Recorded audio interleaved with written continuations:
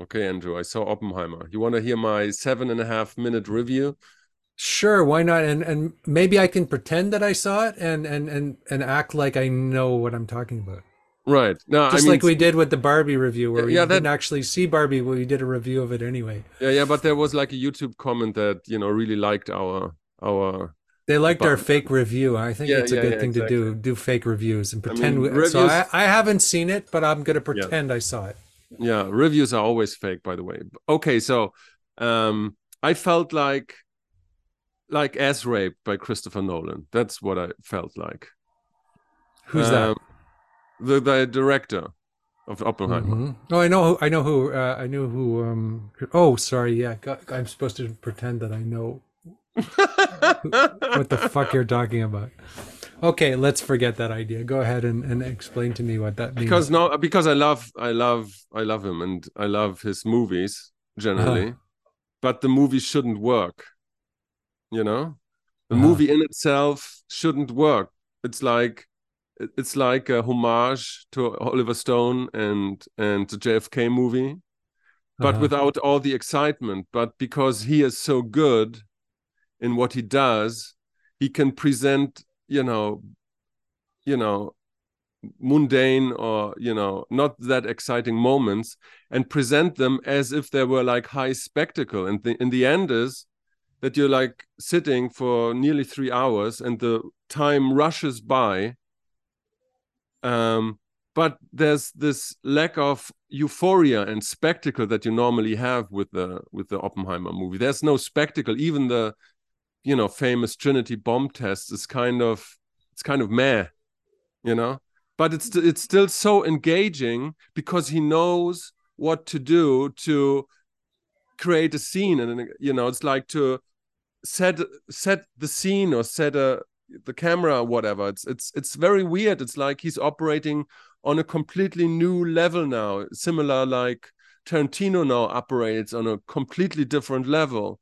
So he's, in a way, he's transcended traditional filmmaking. And but the point is, he doesn't even need exciting set pieces or moments like, Inception, where gravity kind of is, what's the word for this, is, with this revolving kind of hallway, where have you seen that movie, Yeah, not Inception? for some time though, so I No, don't but there's the remember. set piece where the whole hallway is turning 30, 60 degree, and so the gravity is completely tilted and off. And that was an exciting set piece. Or any movie like Interstellar. But Oppenheimer is not they are not big set pieces. It's just Hmm. it's just there's no wonder that you have seeing this. There's no authentic euphoria. But still, he creates it in a way that you can't. It's like in hypnosis. That's what it is. He puts a hypnosis onto you, and you're like spellbound.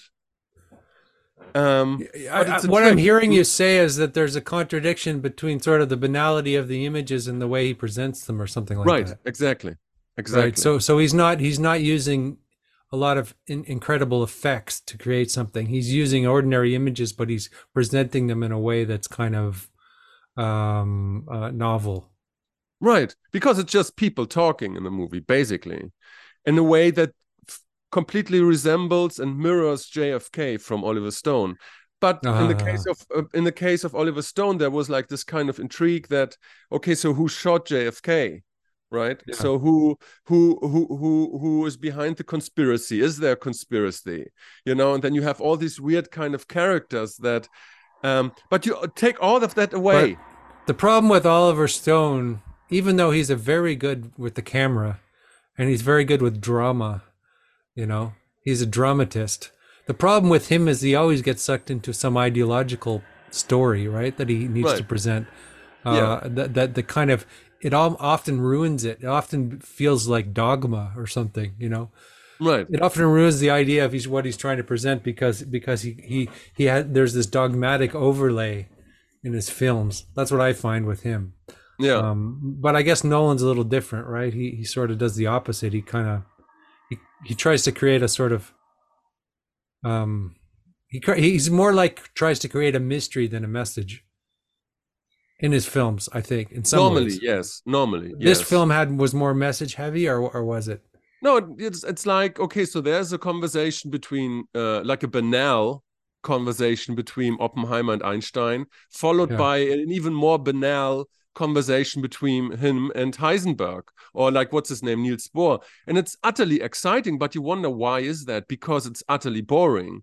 Because he knows what clicks with the human brain.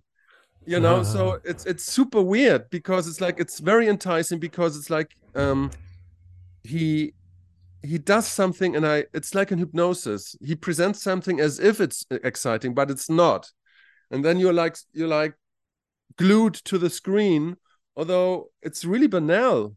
Is that because he just puts the camera off a little bit of offness, I, asymmetry, or something like that? Is that what it is? Is it a kind of asymmetry? no, I you mean like Not this even that. this Danish angles, when you have like tilted for 45 degrees, you mean No, not that? exactly. I mean, if it's just if the scene is a little bit off, then it has a dreamlike quality, right? Just like Yeah, you're I had a dream last night, and some of the people I knew were in the dream, but it wasn't yeah, clear if they were the people I knew or somebody else or me, and the woman was somebody I knew or somebody else, or so I think the interesting thing is, if you had Einstein, he's an iconic figure. yeah, And then if you portrayed him sort of in his banality, that would create a sort of dreamlike quality, you know, yeah, or some, or if you made him too familiar, or just ways of making reality the real but not real, or uh, true but off. yeah. I Because think that's a cinema good. is about Yeah, illusion. It's not about cinema verite. Werner Herzog is always complaining about cinema verite that tries to capture the truth, because that's just, he says, it's like a lie. memorizing the pages of a phone, of a phone book. It's just when you try to capture the truth in its literal sense, then you end up creating sort of a banal reporting, which is actually transparent to the viewer that it's not interesting. Yeah, So I think you always have to mythologize something in a way, but the interesting question is how you mythologize something. Do you overly mythologize something, and which makes it fake, or do you you have a very subtle mythological theme that, there's levels of subtlety and different techniques and ways of telling a story. I would right. I would I would guess. I mean, you're onto something there because I mean the movie is based on the book American Prometheus, and so he Mhm. draws on that myth, and there is like this dreamlike quality, which I guess Nolan learned with Inception, to frame reality as a dream, because it's like there's no imagery of war.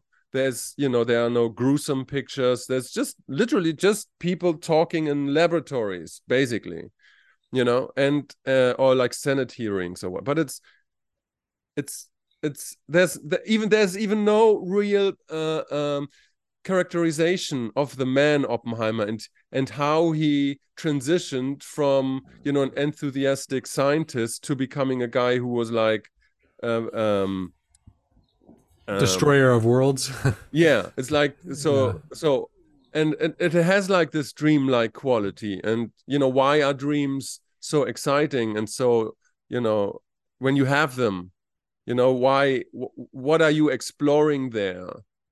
Why is the imagery so exciting in dreams? You never think, oh no, that's a boring dream, I get out of this.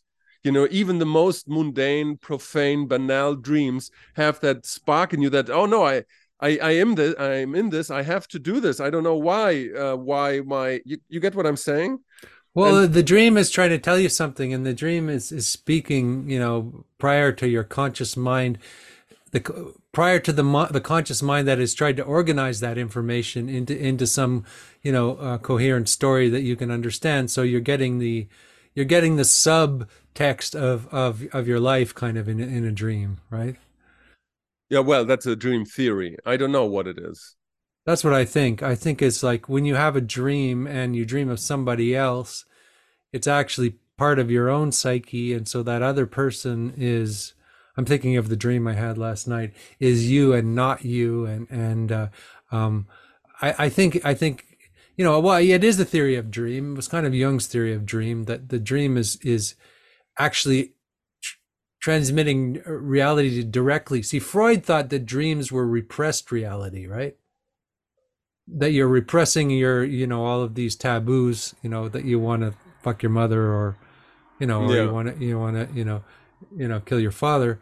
But Jung said, no, no, they're not repressed. They're actual real instances of psychic. They're direct psychic instances.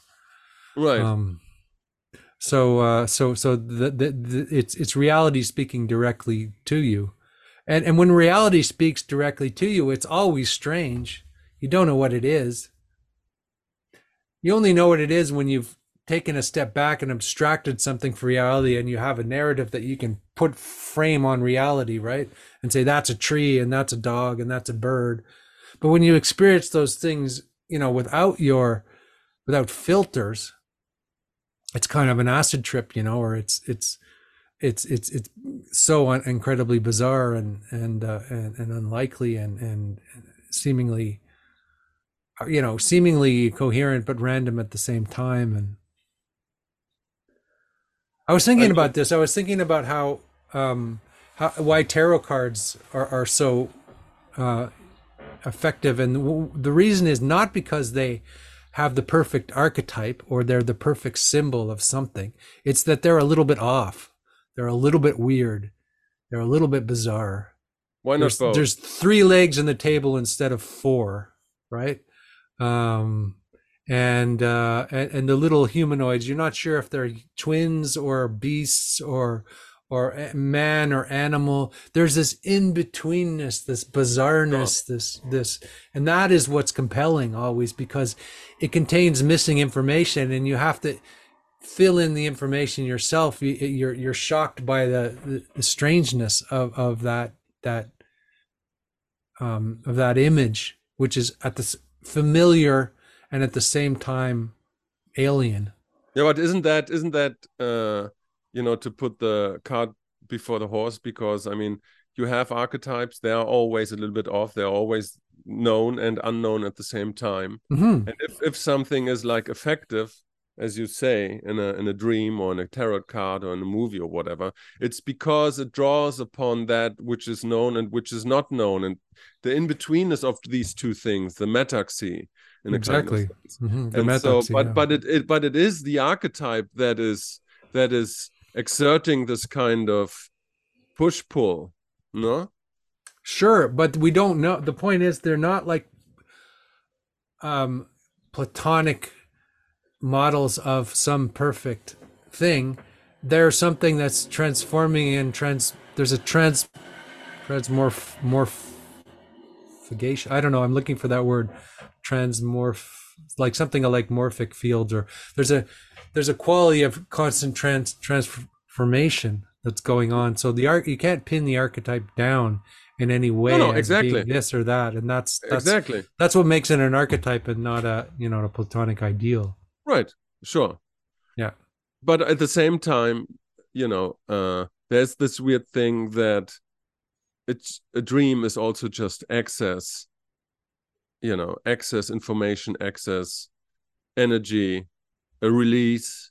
It's like, yeah, there's this thing that it has information about your neurosis, your affects, whatever, the unresolved trauma or your wishes, desires, whatnot. But then on the other hand, it's just access information that has to go. So it's a form of release. Yeah, sure, of course. And Release of excess information, but it's also, we need that release because we suffer of something that is unexpressed or not understood by our conscious mind. So we push that down, and then something comes out, right? That's how I see it. Because I think that if your mind was completely, if you were hypothetically fully enlightened, you wouldn't need this dream information. I But don't the believe. No, I don't think that's right. No, mhm. I think Well, that. it's I mean, you just I have to think read the accounts of enlightened people, and they I don't always believe those. express the fact that they stop having they stop knowing the difference between sleep and a waking state. Everybody dreams, even enlightened people. Well, I don't. I'm not enlightened, so I have no. I don't know. Maybe you're enlightened, so you know. No, But I'm dreaming, but I think everybody dreams. Even why makes no sense to me. That I mean, we could argue now about what is enlightenment, and to be in a sublime, non-dual state all the time. Sure, maybe you're not dreaming, but no enlightened person ever claimed to be constantly in a state of non-dual bliss. non-dual That bliss, no, but non-dual. Like that they don't know the difference between sleeping and dreaming. In fact, that's if you read about the Zen, that is the character when you go beyond when you don't know the difference between dreaming and waking, then there's some I, sort of a I think quantum that's a leap of fairy a quite. leap of consciousness. I think that's a fairy tale. That doesn't happen. Well, I mean, I've met people. You can think what you want, and we can both think what we want, but it's just speculation from our points of view because we Right. don't have that experience. Yeah. But the point I'm trying to make is that we're living our day in a kind of how do you say that, in a way that you kind of receive the information, kind of to integrate them. You're constantly confronted with the world, even if that world is your internal world, and so you're always kind of bring order to the Mm. chaos and to the Yeah, I mean, dreams are complexity. just like And like your physical body has to shit out, piss and shit, and then so your brain has to yeah, get no, it's rid of like, the no, excess that's not. Yes, information. that's not what I'm. Yeah, I mean, you are in that the receptive, yang state, and then in the dream, the opposite happens. It's like it gets out. There's a different way of releasing that excess energy and excess information and psychodrama and whatnot. But Hmm. I think it's a necessary dichotomy between waking and sleeping and everything. You can't have one without the other. And so that would be my argument, that even an enlightened person, whoever that is, has to fall under this dichotomy of, okay, now I'm engaging in the world, and now I'm in the deep state meditation. But even then, it's like one has to sleep and has to let go at some point. And Oh yeah, and the I don't. physical body, yeah, sort of needs sleep, doesn't it? Or it would appear, yeah. Hmm. Yeah, I don't know. But I always think that all these different theories, that they can be true at the same time. I don't think that they're like uh necessarily conflicting with each other. I think they're following a deeper mechanism. Hmm. Hmm. Yeah, and then there's theories, and then there's actual experiences. And we have all these theories.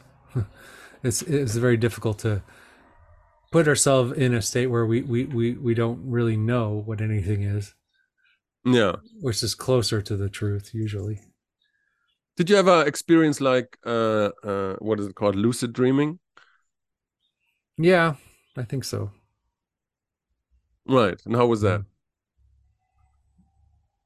Well, yeah, when I was living in a monastery, I sort of, because I was meditating all the time, like 10 hours a day, Yeah. for days and days and days and days, and it kind of like the dream. I kind of would enter the dream state and sort of move around in there. That's the only way I can describe it. And then I'd wake up and I could, the difference between the dream state and the waking states kind of starts to blur. Right. And then dreams in the waking state seems to give you messages, and you seem to respond to them much quicker.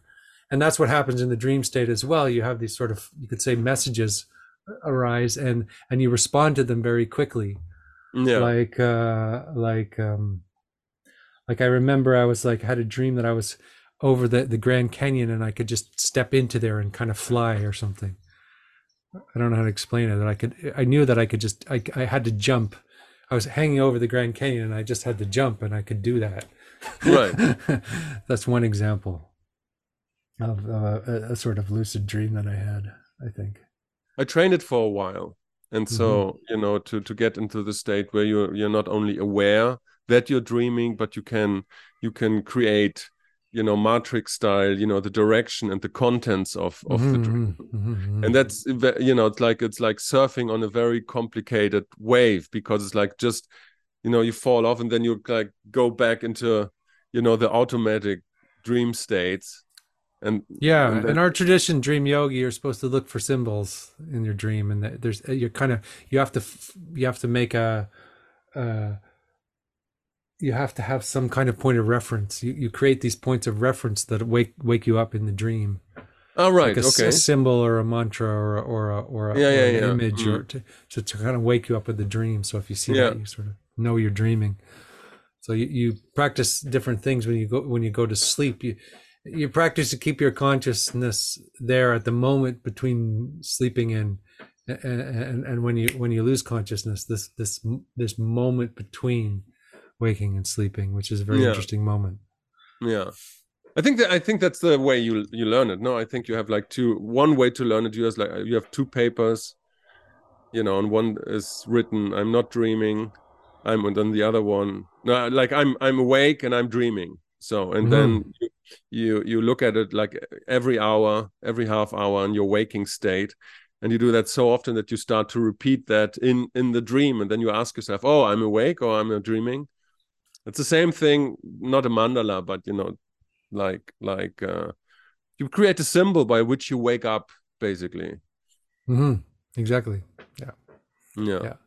And that I get that's sort of also like I can see that that would be a good technique in cinema because in cinema you it kind of you're put in a sort of trance as you say, and then it's like you notice some weird thing like the little rabbit in the Matrix movie. Yeah, yeah, It's some little strange thing that kind of wakes your mind up.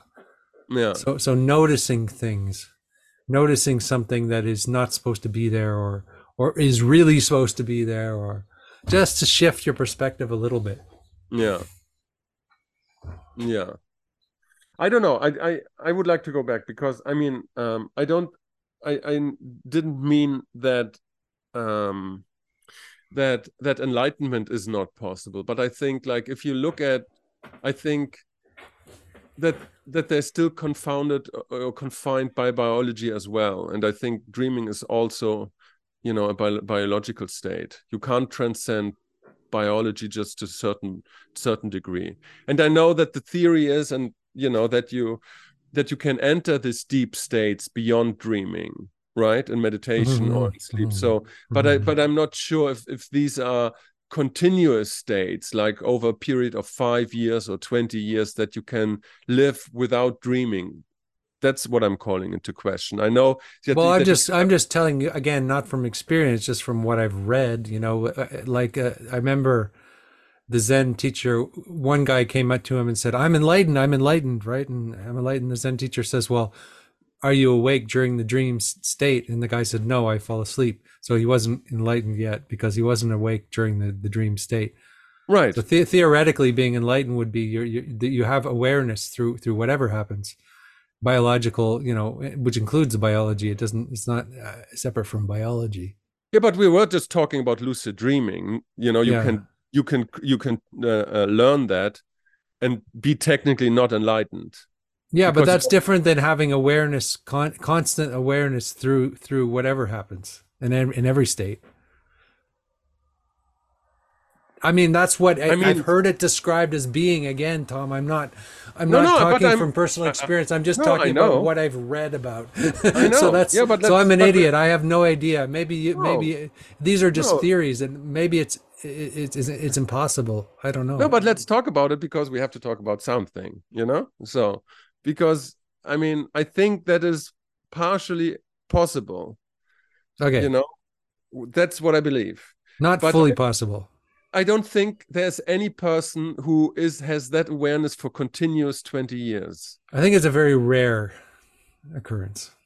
That's Like my how feel. rare? Like one freak maybe in Well, all of human history. no. I think that there's a few out there who have attained that, but very few. Like how I few? think I've met a couple, but you know, you You don't have have to. met a couple. I think I've met a couple people who I think have gone through that. One, That's not you no no know, no. That's not what I mean to have gone who have through. described that experience to me, and then I had no reason to not believe that what they were saying was true. So you have let me understand that. So you have met a couple of people who are in a constant state of such a deep awareness that they are always on Yeah, top and beyond dreaming. yeah. I All think Traktum Kepa. I don't know if you know who he is. There's no doubt in my mind that he's like that all the time. That he's always awake. That he doesn't like. He's like there's no just the way he is. You just. I mean, that's my impression of him when I met him. I probably shouldn't speak on that because people might think I'm crazy or something. But I don't. I think there's like I think that's and a couple of people of his students who spent their lifetime in retreat working on these things and then came to some kind of understanding and realization after spending 10 years in the forest doing this shit. I But they know. don't. They're not ordinary people who go out in the world and talk on podcasts. I mean, They're people. maybe I'm too pragmatic because I mean I know the theory and it sounds nice, right? And it's like, Mhm. yeah, sure, you want to be in that non-dual state beyond causality, you know, where you're just in this constant state of bliss and you're No, aware. not a constant state of bliss. I never said any of those. Because awareness is different than bliss. Bliss is No, still well, they a go state. hand in hand. They go hand in hand. No, Well, yeah, they should. because bliss isn't still an experience, a spiritual state. Awareness is a neutral sort of state. It doesn't have. There's bliss, and then there's, doesn't mean the person is just sort of blissed out in any stupid, ridiculous, No, that's not blissed what I'm out. talking about. I'm not talking about that. You know, But I'm but talking. bliss is still another subtle state of I am or whatever, but beyond I am. The I amness is the last illusion, right? Where there's some sort of identity attached. And then Yeah, no, I'm not talking about this. No, no, no, beyond no. the I amness is this state of constant awareness. This is how it's always described, perennial, by all the Advaita teachers and the Zen teachers, In your that there's tradition, this yes. Mm-hmm. state beyond identification with Sure, content. sure. Um, If you but don't believe that is just a question of beliefs and opinions, but no, but um, again, let me phrase my argument because I would think, yes, I know the theory, and but to look at this phenomenon and to know because we all know the we have at least some experience how psyche and spirituality works, right? And yes, I can imagine there are phases from these extraordinary people where they have this heightened awareness. But I not can't. phases, no, No, but let me talk. constant state. Andrew, let me explain what I'm saying. What I mean is that you can, I believe that there are phases. I believe, right? So that Mm-hmm. these people have phases of heightened awareness where they're coming and have this awareness of dreams and or can transcend the dream state. But to have that continuously for 20 years, that makes, from a pragmatic sense, that makes no sense. That is impossible. It's my belief. But I that's a I pragmatic think sense. I because it's mean, like I think life is more like a wave. It's like sometimes because life is not like this. Life always finds ways to fuck you up. And if it's the death of your daughter, it's like, okay, so I'm supposed to not be, grieving about that. I'm transcending this experience as well. It's like, no, no. And so no, because but life. that's all included in the thing. Like if the whole point is that everything that well, it's interesting you say the death of the daughter, because the person I was speaking of, his daughter was shot at a gang war, and And it's not that there was no that the grieving was not there, but there was no identification with the person who was grieving. That's the idea, Right. anyway. That's the idea. It's just the identification falls away with whatever experience. So there's no phase. It's not with blissful experiences, experience of suffering. It doesn't matter. Again, I hate talking about this shit actually because I don't have that experience. So I hate talking from an experience that I don't have. Right. It's just spiritual gossip, things that I've read in books and you know and people who I've met and No, but it's important because we orient ourselves on these stories. true enough. True enough. So, But and I'm always there's a hesitancy of speaking about it when it's not something I understand. Like we started talking about breasts, you know, about what? about tits Did we? and ass. If we started talking about that, then I'd be fine because I know what those things are. I don't know. I mean, to stay with this with breasts or with grief. I mean, how can you grieve if you transcended I amness? I don't know. Why would you grieve? They're just some Well, things, does a tree have I amness? You know, does a storm have I amness?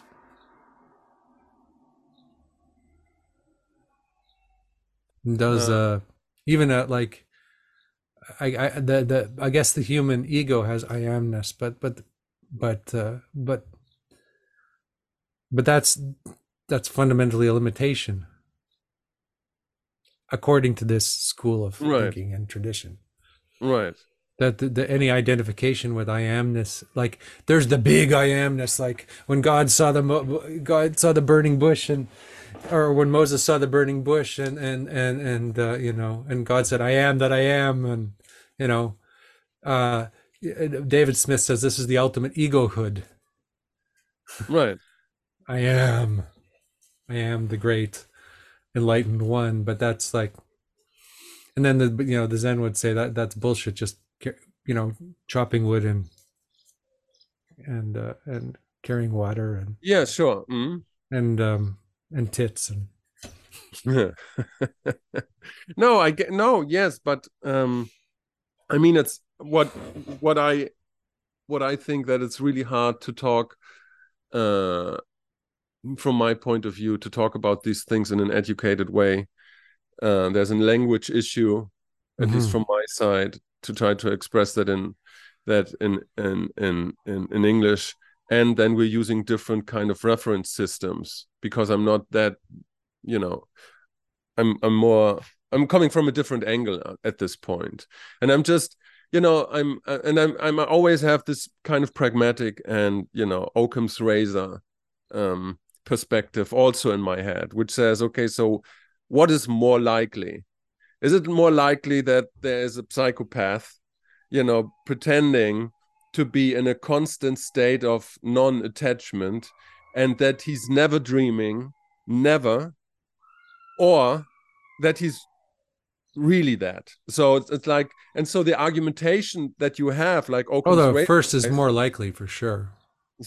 so it's like, yeah, I'm always conflicted about these two things because I don't want to deny or negate the experience itself, but I also like am kind of familiar with the human nature, right? And I Mm-hmm. know, so it's like the majority of people that I met that kind of pretended to be or like claimed to be gurus, they were Oh just yeah. they were just psychopaths, Mm-hmm. you know, and and um and so I'm very hesitant to. Yeah, sure. I mean, it's a great story, and I think, again, from my point of view, there could be extended phases where you are in this kind of state, but life always is at odds with it and tries to push you out, and that's the game. Well, And I agree totally that in most cases that it probably would be that what you're speaking about. Which is why it's awkward to talk about right, because what you're saying would probably be what most people would think. right. So But you know, I can also what's say that most likely, of course, that's what's most likely. I was just reading a book about the Jewish Messiah, Sabbati Tzvi, who was, and the book sort of describes him as being,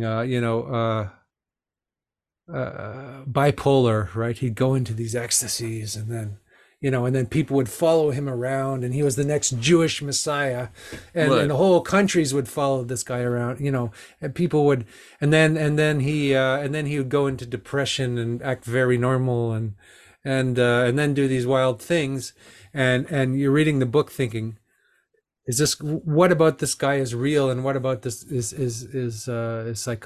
psychopathy? And I guess I don't know.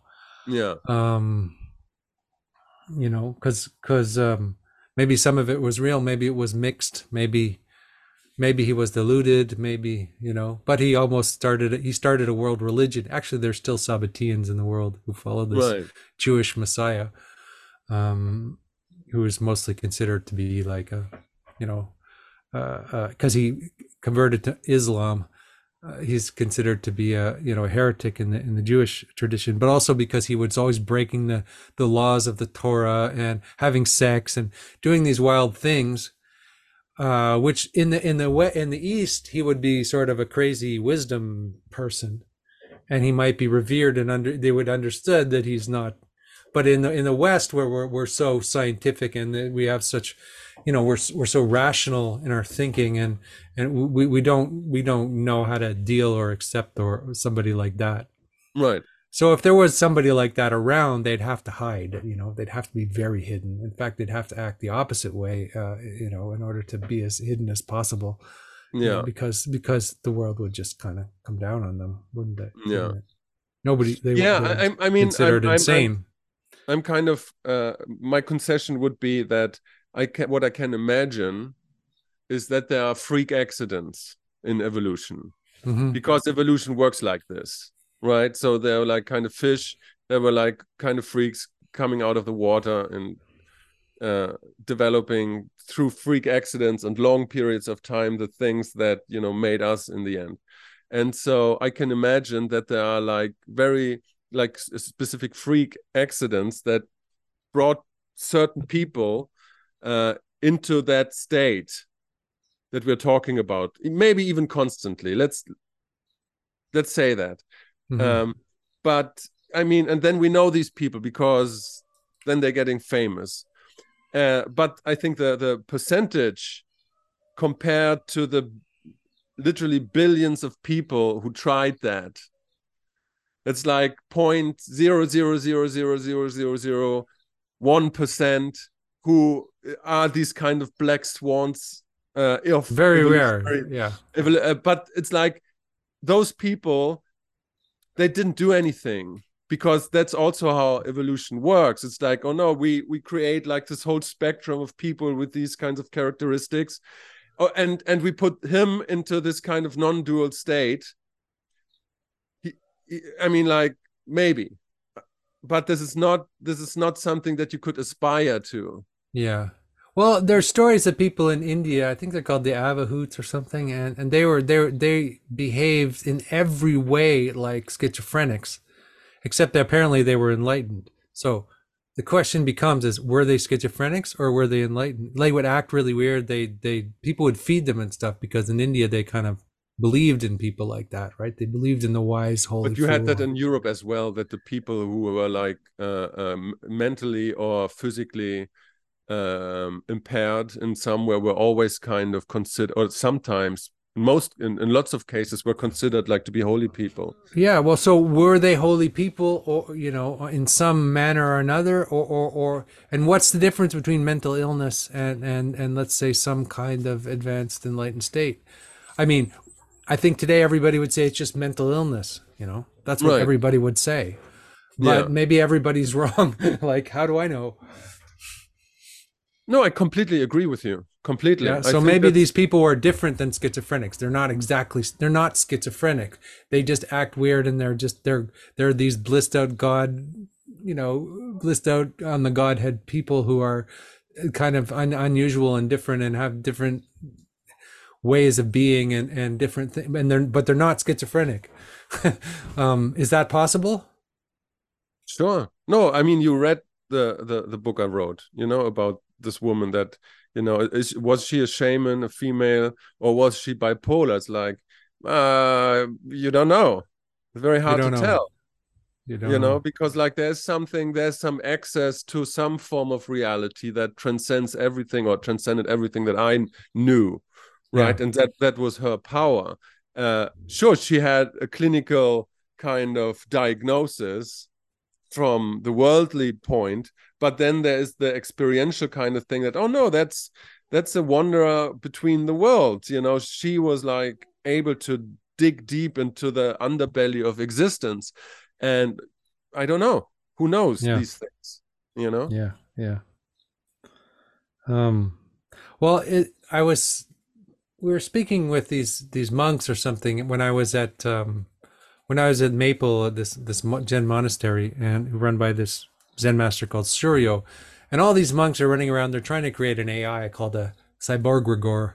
They're trying to create an AI that's wise and compassionate that will help people get enlightened. Yeah. And then there was a discussion going on. It's like, oh, do we really want everybody to be enlightened, or is it always going to be just a few people? Very, very few people who are, it's the most rarest crowd of people, and that's the way sort of nature works, and that's the way it should be. Maybe not everybody should get enlightened or No, of should course have not. these intense non-dual experiences, and should, most of us should just live ordinary lives, right? But there's a few people who sort of lead the world in that way. So anyway, that's an I don't interesting know if they conversation, because these guys were yeah, trying to, like, how do we make more people enlightened, because that will save the planet and da da da. But I hate that. maybe that's not quite right.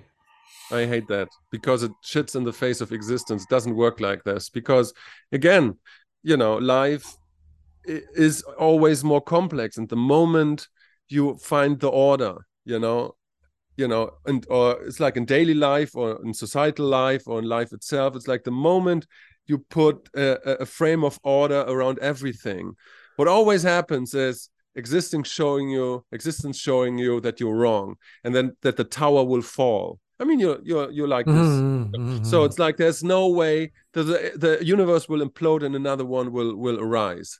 And there's just like a world with enlightened ones, that would be like equally shitty than a world of what's the word, the people that don't die, the immortals. There's Immortals, like, yeah, you don't want that. Why? I don't understand. Why is yeah, that? It's like, wh- yeah. it's so counter. It's so counter that everything about existence, what I know, that's like doesn't work like this. Yeah, and the mythology is that the human realm is the best place to be, because you can go up or down, right? You can learn to fly practically, right? And you Right. could go right down into hell and, create wars. And so we have this possibility of going up and down in the human realm. But if you're stuck in the God realm, drinking ambrosia and everything is pleasurable and perfect, and when you suffer, it's going to be really bad, because Yeah. you're going to have to lose everything and fall down the wheel into the lower realms. So anyway, that's kind of the mythology. So that yeah, the Jews say that also too. It's like, this is the best place to be. We don't want to be in the afterlife. We don't want to be in the God realms. We don't want to be in. We want to be here. This is the place Yeah. to be. you Yeah. know, I kind of Yeah, like yeah, that. exactly. And I think that's absolutely right, because I'm thinking in the last months always like about excess stories that we tell ourselves, excess energies that we have in our mind, about this where we are. But in Mm, the end, it's like either you are a freak, a freak accident of nature, putting you on the top of the apex of the pyramid of music or enlightenment or, writing or, tennis, whatnot, or you aren't. Either you get there effortlessly or you don't. And so you yeah. have a natural place in the pyramid of things. And that doesn't Yes. mean so it's like, and so then when we're telling us the stories, okay, you have to meditate, and because no, don't meditate, don't do that, don't do what is not easy to you. Do what's easy, what's coming easy to Oh you, no, and don't do what's easy to you. That would be no, terrible. what's But effortlessly. I mean, no, do what. no. Do what you have to put effort. I mean, you've written books. There's effort there, but But on the other hand, that's a meaningful engagement for you, right? Um, No, I wouldn't. if No, we're effortless, then we kind of like degrade. Like no, I that's not think. what. No, we're talking about different things now. Okay, so what's the difference? Because when you say we just be effortless, my it's kind of like this Joseph Campbell quote, "Follow your bliss," and then everybody, and then Joseph said, "No, no, that's not right. Follow your blisters," you know. Yes, for me, it was always easy to write books, although it was very painful. It was Painful, effort. yeah. Yeah, but it was effortless, to integrate the pain and to do it anyhow and to write 10, 12 books. It was Okay, effort. so So it was effortless, but it was painful, right? It was both, but it was something that came naturally and easy to me. mm, I didn't had to do any convincing, or I never struggled with the thing itself. Yeah, it was painful, but I never put into question what I wanted to do, and that's what I mean with oh, effortless. okay. Well, that's not effortless. It's more like the original idea is effortless. Like you know what it is, Right. or you can do it, and then you go into a room for 5 days and write the novel, and that's a struggle with that's like wrestling with the angel, right? Right. I mean, when you have to do that second step, right? I know this because of songwriting, right? Right. When you write a song, you have a great idea and you're like, whoa, that's beautiful. This is something beautiful. But if you don't follow through and do the effort and the work, it'll never become Yeah. anything at all. So there's a way in which there's effortless, effortlessly movie. That's your primary archetype, as Bard would call it, like the one that works, and then you also then have to put in the effort, Yeah. is Yeah. all I'm Sure. saying.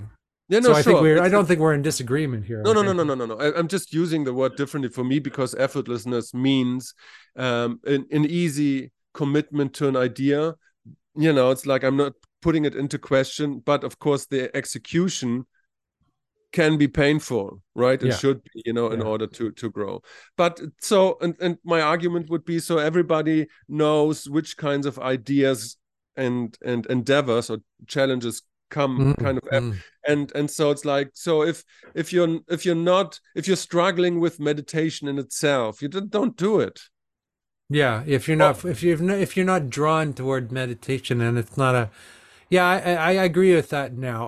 I didn't agree with that before. I thought if more people meditated, the world would be a better place, or people would become more conscious, and that we need to sort of proselytize meditation. But I think that's wrong in the end. Actually, I think you're right. I think it's more like, and also, even when if I've tried to suggest to people who I'm mentoring, do meditation or something, they never do it, Yeah. um, because I'm pushing some idea on them, and that's the wrong way to approach it. You have to be like I was in my 20s, and when I came to Zen meditation, I was like, this is the most beautiful thing I've ever seen, and I've got to do this. And so that then I just fell right into it. And as you say, this was like the natural thing for me to do at that Right. moment in my life. And those are the things that we should do. I totally agree. I think Yeah. that's very profound and important, actually. Yeah. And so you have, and then when you look at, the pyramid of things where you are, right? Either, I mean, imagine you're drawn to meditation, right? And then you put in an effort, and then you very, very fast and very rapidly see how much talent, how good you are, right? Mm-hmm. And so I think, because for most things there's like tiny wiggle room, it's like you can incrementally get better, or worse, whatever happens. But then there are like freak accidents, where you start with a technique and you're, basically instantly propelled forward to, 5, 6, 7 degrees above where you formerly were, because you Mm-hmm. just have such a talent, you have such a thing going for it. But it's like either it happens or it doesn't. And so it's But like, how what does that intensify? Is my question. How do you intensify that process? that's the point. You can't. You It's like can. either it happens or it doesn't. I That's think my the point. process can be intensified with a teacher, with proper teaching. I don't believe that. I think you can be pushed because you don't have a teacher. I think it could be pushed Well, forward no, through different methods. that has You can be nothing. pushed forward. No, but that has nothing to do. You can speed up the process. That's what tantra means. It's the speeding up of the process. It's in the intensification and speeding up of a process. So you could be stuck in one place and sort of not move for a very long time, trying to do things based on your own self will, and really get that far. I don't believe that. I believe that either you have a talent to go somewhere and you will go anyhow, or you will never go, with a teacher or without it. A good teacher can Mm. bring you to the next level, maybe, or maybe to the next two levels. But I'm talking about real talent, and the talent will bring you somewhere. But what kind of pianist player ever got anywhere without a teacher? It's true in pop music, No, the and guy stuff like from the that. movie Shine, what's his name? One of the most famous one who was self-taught, played by Jeffrey Rush. Um, the guy, what's his name? But he still had teachers. He still had, even if well, like, let's say, if you're a folk musician, you imitate the masters for a while, and they're your teachers, and then you develop your own style. You know, like you Yeah, but can't do do it you on get? your own. You can't do it with your own will. You can't do it with your own. This is I'm like such an illusion that you could I'm like. talking about something else, Andrew. What I'm Uh-huh. talking about is you can have the best teacher, but without any talent, you get nowhere. Oh, that's true. So, right. And There has so to be what I'm both. There has to be that's what I'm Hmm. saying. There has to be like a fire and a flame. Like there has to be a match, and you have if the match is wet, then nothing will happen. Of course, you Okay, won't so let set a me let fire, me but so something has to light the match. Is it has it to was become. always the case that Kurt Cobain would be on top of the pyramid, at least for a while, because he had the talent and the drive and the thing. It's like it was painful, but it was effortlessness for him to be on top. And then he killed himself. Yeah, and then Like he killed himself. Yeah. like every good king. Hmm. That's what I mean. It's like either you inhabit, you are naturally drawn to the level on the pyramid where you're supposed to be, and I think that's a big lesson that life can give you, that you kind of learn to know who you are and where your place is, and because it's also that what you said basically like 10 minutes ago. And yes, a teacher can push you a while, but you will still inhabit a certain place that is uh, that is adaptive to your talent and your way of comporting yourself in the world.